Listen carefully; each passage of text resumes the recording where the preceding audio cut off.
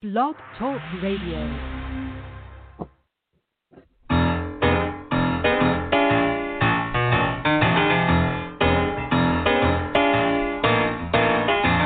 You're listening to The Catch with John Fisher on Blog Talk Radio, connecting life to faith. The world is trying to get it together, trying to help their fellow man. We're hoping we can make it better. Do you really think we can?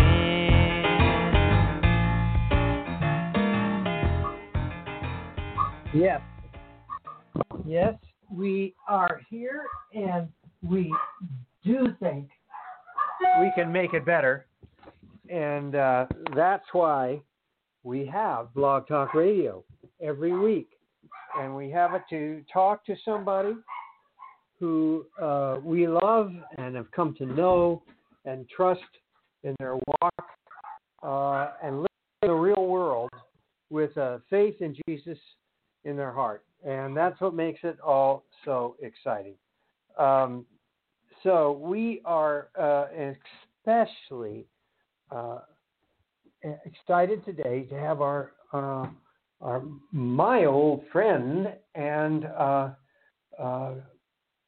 friend of many of you as listeners who love the music of Peter, Paul, and Mary for probably a long time. Please welcome Noel Paul Stookey. Noel. Hey, John. Hi, listeners. And I'm curious. You call it Blog Talk Radio, and yet I heard barking in the background, so I thought maybe it was Dog Talk Radio. Yeah. My dog is going to do the interview today. Oh boy. Yeah. Well, we're all in transition, John, and we all need our batteries charged from time to time. It's lovely to hear your voice, and I've been reading, the Dark Horse series again online that you've posted. I remember fondly discovering that book. You're really quite a prolific author, and I'm not sure that that gets mentioned enough on your show. Well, thank you. And one of my favorite things I've ever done was a couple of those concerts we did around the novel St. Ben. And, yes. You were such a great encouragement for me on that. And we're bringing that around again. I still believe that my hope and desire is that that becomes a movie someday, and that's really what we're hoping for.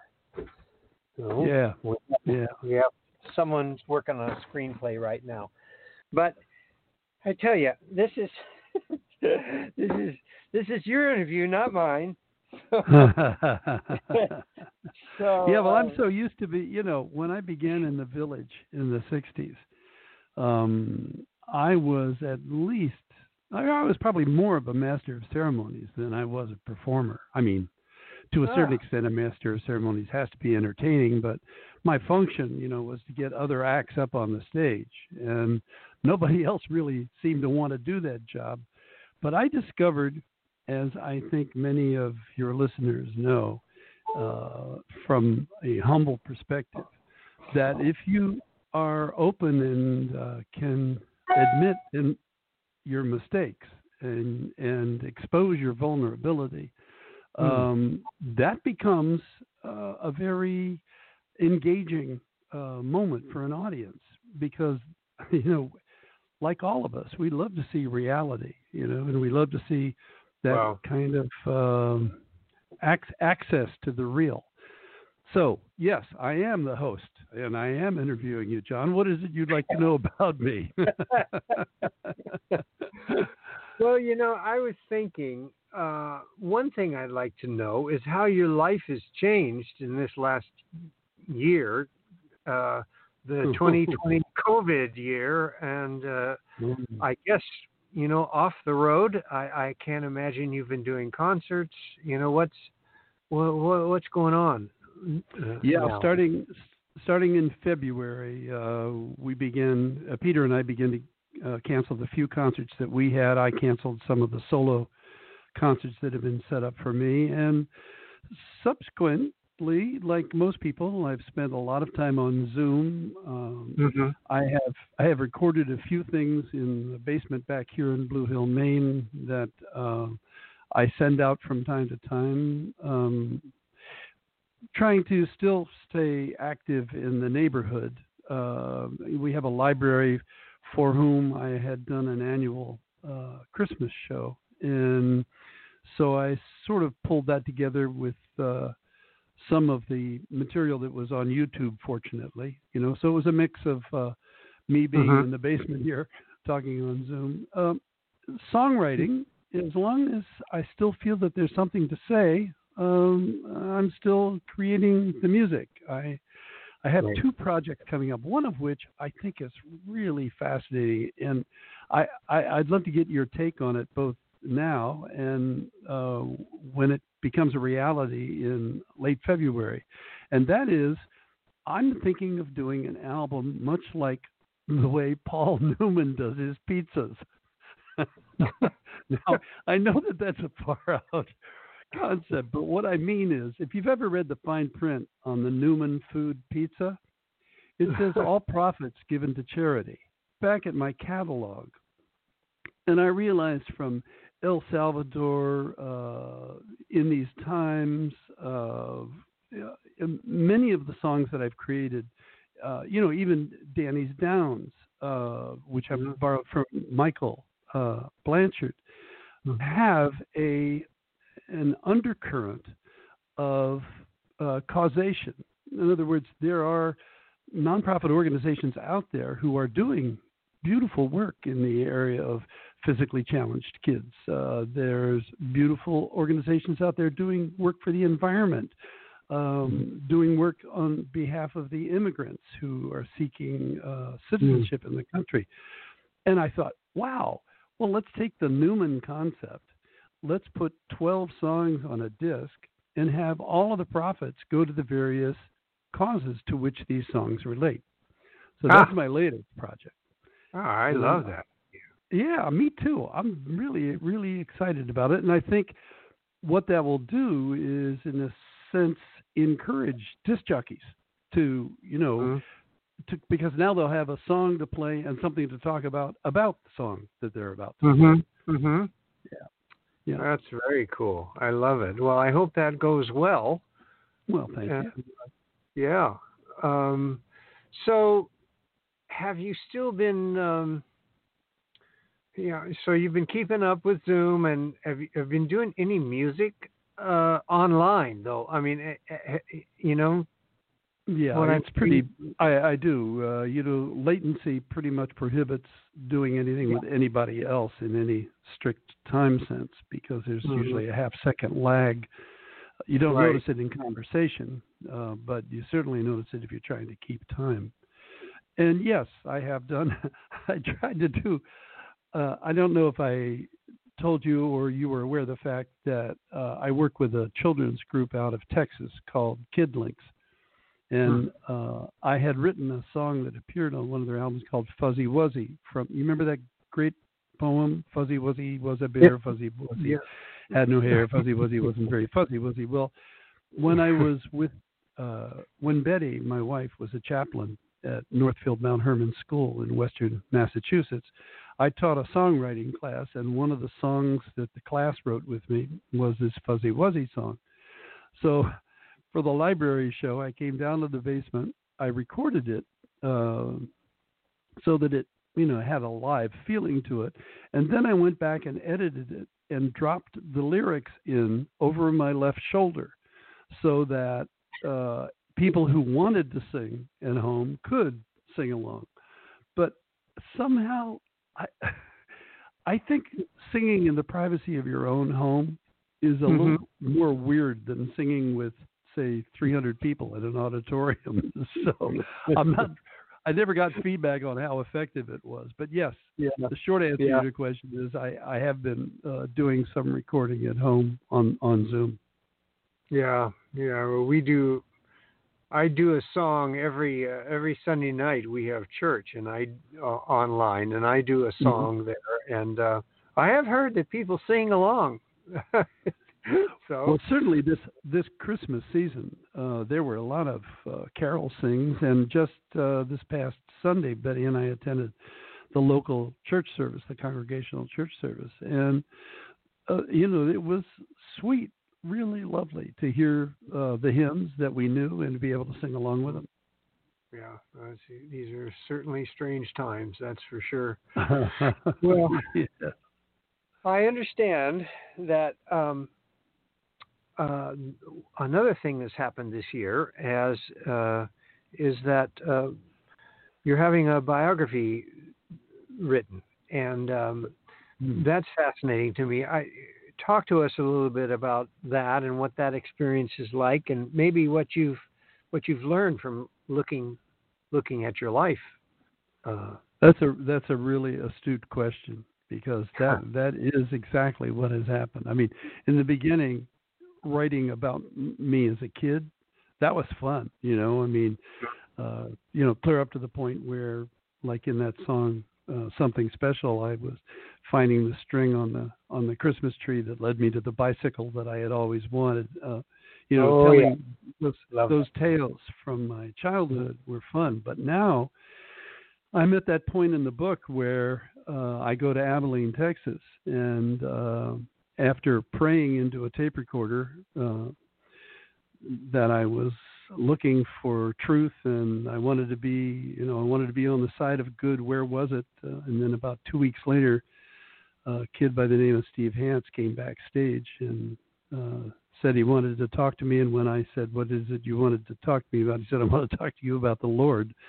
And as probably many of your listeners know, there's a internal emotional reset that takes place when you feel, oh my gosh, I asked for it and here it is. Wow. So ever since that time, in the book, as well as in the life now that I've looked back on that began then, I see the evolution of me as a person who's trying to build bridges.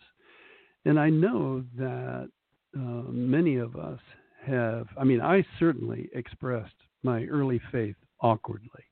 And what I mean by awkwardly is with great enthusiasm and not a small amount of arrogance, because I was so excited and delighted that I had been forgiven and reborn that I wanted to make sure everybody I talked to knew about it. And there is an off-putting particularly to the unchurched. So I began to discover that my whatever kind of talent I had as a songwriter was going to be my best means of communicating this experience and the ongoing quality and value of faith, not only in my life, but hoping that it would extrapolate to other people's lives as they heard the song. Probably the most notable or easily identifiable song with that pursuit of mine was the wedding song, which curiously carries within it a kernel of truth that's really quite fascinating to me. Do we have time to talk about it? Yes, please. Yes. Well, the fact is, about 6 months after my conversion, Peter announced that he was going to marry the niece of Senator Eugene McCarthy, and asked if, and his words were, "Would you bless our wedding with a song?" And humility being one of the inherited factors of being reborn, I thought, well, and I've said this on stage before, I said, I'm not qualified to issue blessings, but I think I know where I can get one. So I went into the little studio that I had in the house, and I prayed. Now, prayer is a very personal thing, although I think we probably have all at one point or another shared a prayer that went something like, "Get me out of this and I'll never do it again." This particular prayer was spot on, because I asked the Lord how you addressing, how may I be of service? How would you manifest yourself at Peter's wedding? And the lyrics came incredibly quick, and they were, scriptural on one hand. On the other hand, they were, straight from the mouth of the divine. I am now to be among you at the calling of your hearts. Rest assured, this troubadour is acting on my part. The union of your spirits here has caused me to remain, for whenever two or more of you are gathered in my name, there am I, and there is love. So the song was written, in 20 minutes. Maybe I fiddled around with the bridge a little bit. But essentially the song was done, and it was 2 months before the wedding. Now, I don't know how you deal with these particular gifts when they happen, but my sense of responsibility was that this was a song created for Peter's wedding, for no other purpose than Peter's wedding. These were words that were meant for Peter and Mary Beth here and the congregants, who might be in the church. But this was a song that was prayed for and had a special purpose. So nobody, not even my wife, had heard the song when we arrived at the motel a couple of hours in Wilmer before the service in Wilmer, Minnesota. And I like to tell the story on Betty, she says, "Aren't you going to play it for me?" And I say, "Well, I think it's a special song. It's only supposed to happen in the church." And she goes, "Oh." Well, anybody who's been married for a period of time knows that "oh" with a certain inflection means I understand, but I don't like it. And then she had the brilliant idea. She said, "Well, you probably ought to rehearse, don't you think?" And I had to allow that was probably true. So I got out the 12 string and I sing the song. "I am now to be among you at the calling of your hearts." I get through the song, and I don't know if these were her exact words, but she said, "They're not going to understand that, And I say, "What do you mean?" And she says something to the effect of, "They're going to think that you're announcing yourself as the second coming." And I went into paranoid mode. I went, "Oh, wow. She is probably true," particularly on top of the fact that for the last half of a year, I've been inundating people telling them this great spiritual experience that I've gone through. And I'm going to skew the whole wedding. People are going to say, "Well, I liked the wedding a lot, but when that guy got up and said he was God, that really blew me away." And I anticipated that kind of response by virtue of who I was, where I was, and when I was. So, on the spot, I changed the pronoun to the one that most people are familiar with the song, which is, "He is now to be among you at the calling of your hearts. Rest assured, this troubadour is acting on his part." Okay, now flash forward 30, 40 years. And one of the primary stumbling blocks in the church is the insistence upon the patriarchal nature of the divine. When matter of fact, if I had a bumper sticker with an extended link on it, I would probably post a poem that said, "In matters of theology, it's wise that we remember, in Christ there is no east or west, in God there is no gender." And let that be the lesson, because agape is so much more huge than we attest to. So there I realized, some 30, 40 years later, that I had changed the pronoun for convenience or interpretation's sake. But actually, I think in retrospect, people really might have been able to handle it, and they certainly can handle it now. When when I do the wedding song and performance and have for the past 20 years, I sing it as it was given to me. I am now to be among you. And I don't think there's any question. Yeah, and I don't think there's any question in people's minds from whom I'm singing this. Do you explain this beforehand? Oh, yeah, I pretty much tell them the same story I told you just now. Yeah. The only thing that I left out was when Peter asked me if I would bless his wedding with a song. I feel very much like that guy in the Woody Allen film that hands the bank teller a note that says, "I don't have a gun, but I know where I can get one." Because I knew, I didn't have a blessing to dispense, but I knew where I could get one.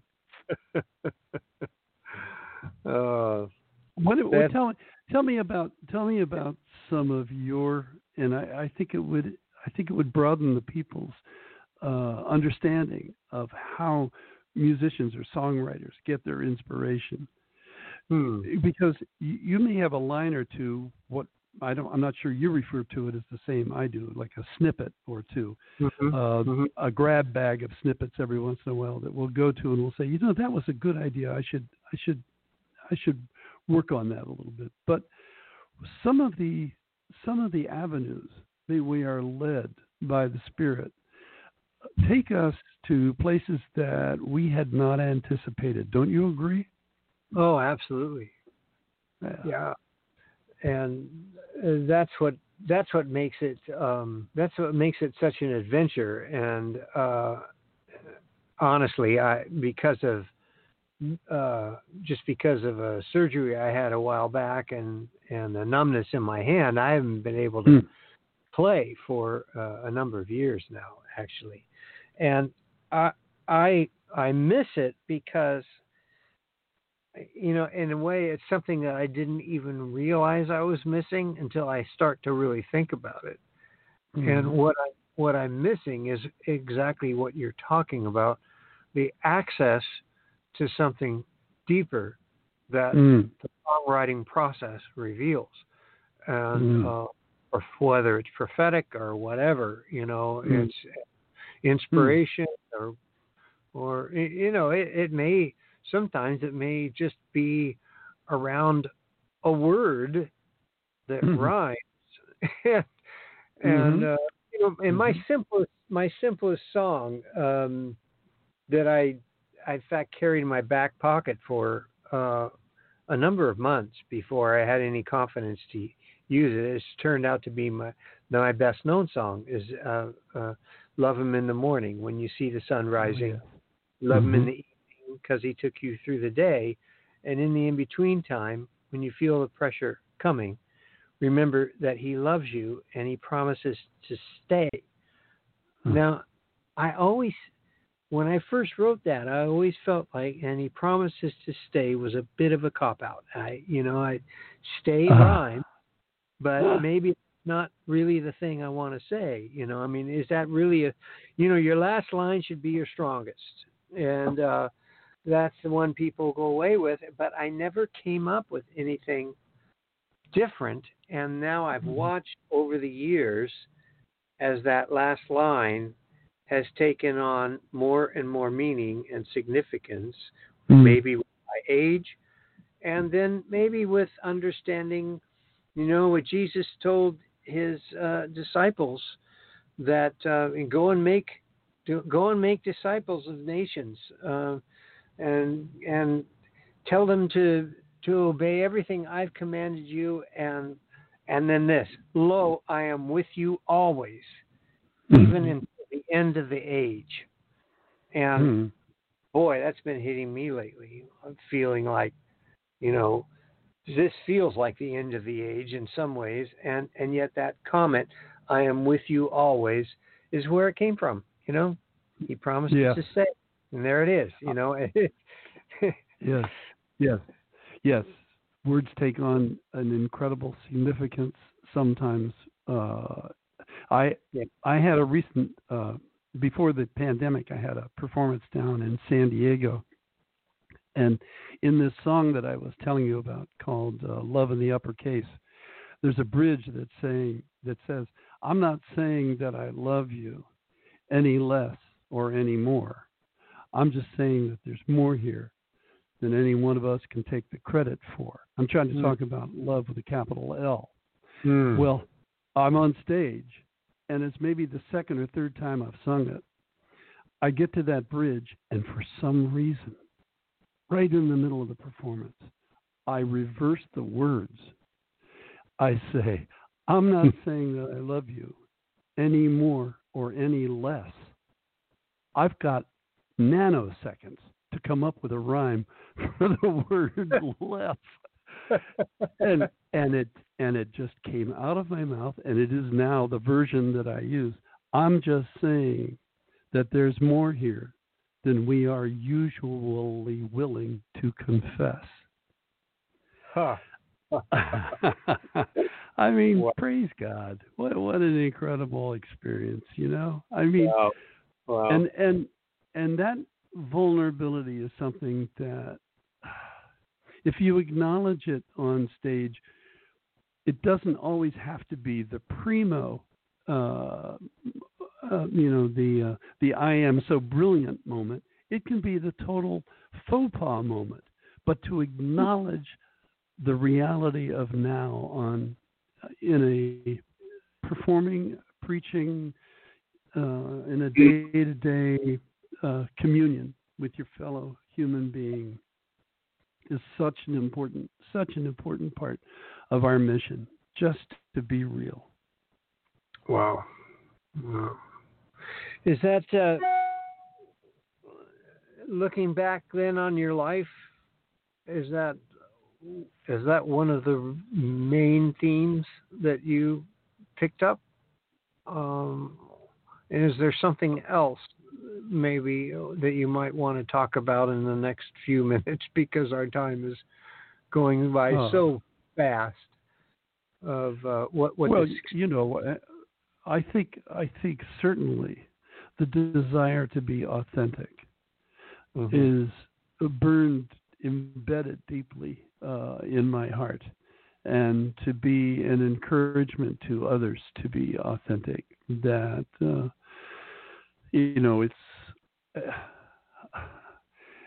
it's my litany. It's the greatest lesson the greatest gift that I was given in my conversion was, to be upfront. Even though initially, it was difficult even for my wife to be able to handle, because she's had her own pathway to the divine. She understands, in her heart what is righteous. And for someone who has just had a spiritual experience, we do tend to borrow iconic terms because we're like babies when we're reborn. We don't know the language to describe this incredibly life-shaking experience that we've just gone through. So we tend to go to. I remember being stopped in a South Carolina airport by a pretty well-known preacher at the time. I don't remember who he is now, but he threw his arms around me. He said, "Brother, have you been washed in the blood of the Lamb?" and I tried to answer him in the most authentic manner in which I could. I said, well, I don't know if I would put it quite in those terms, but I understand the nature of your question, and I would have to say yes. But by the time I got through saying that, he was holding me about 2 feet away as though I was diseased and looking at me uncomprehendingly. The thing is, I needed to be, and we all need to own our experience with God. And it is unique, and something to be cherished and proud of. And I mean, you are a very special child to the Creator, and that is the language. I mean, when we get called into the heavenly throne room, man, I don't want to have to be, I can't imagine that we would be called upon to recite the 12 things that we love most about Jesus that we possibly had written down when we were in Bible school. We're going to probably not be able to speak at all, and yet the issuance from our heart will be so real, so authentic, and so now that it Wow. will serve as our final prayer. Wow. That is so beautiful and so true. Well, gosh, that was a really fast half hour, my friend. Yeah, And, wait till you get I've sent you the link to Love in the Uppercase. If you get a chance to put it online, it's just a rough, but it'll give people the idea. Good. We'll get it to everybody. Love in the Uppercase. Thank you, Noel. Stay healthy.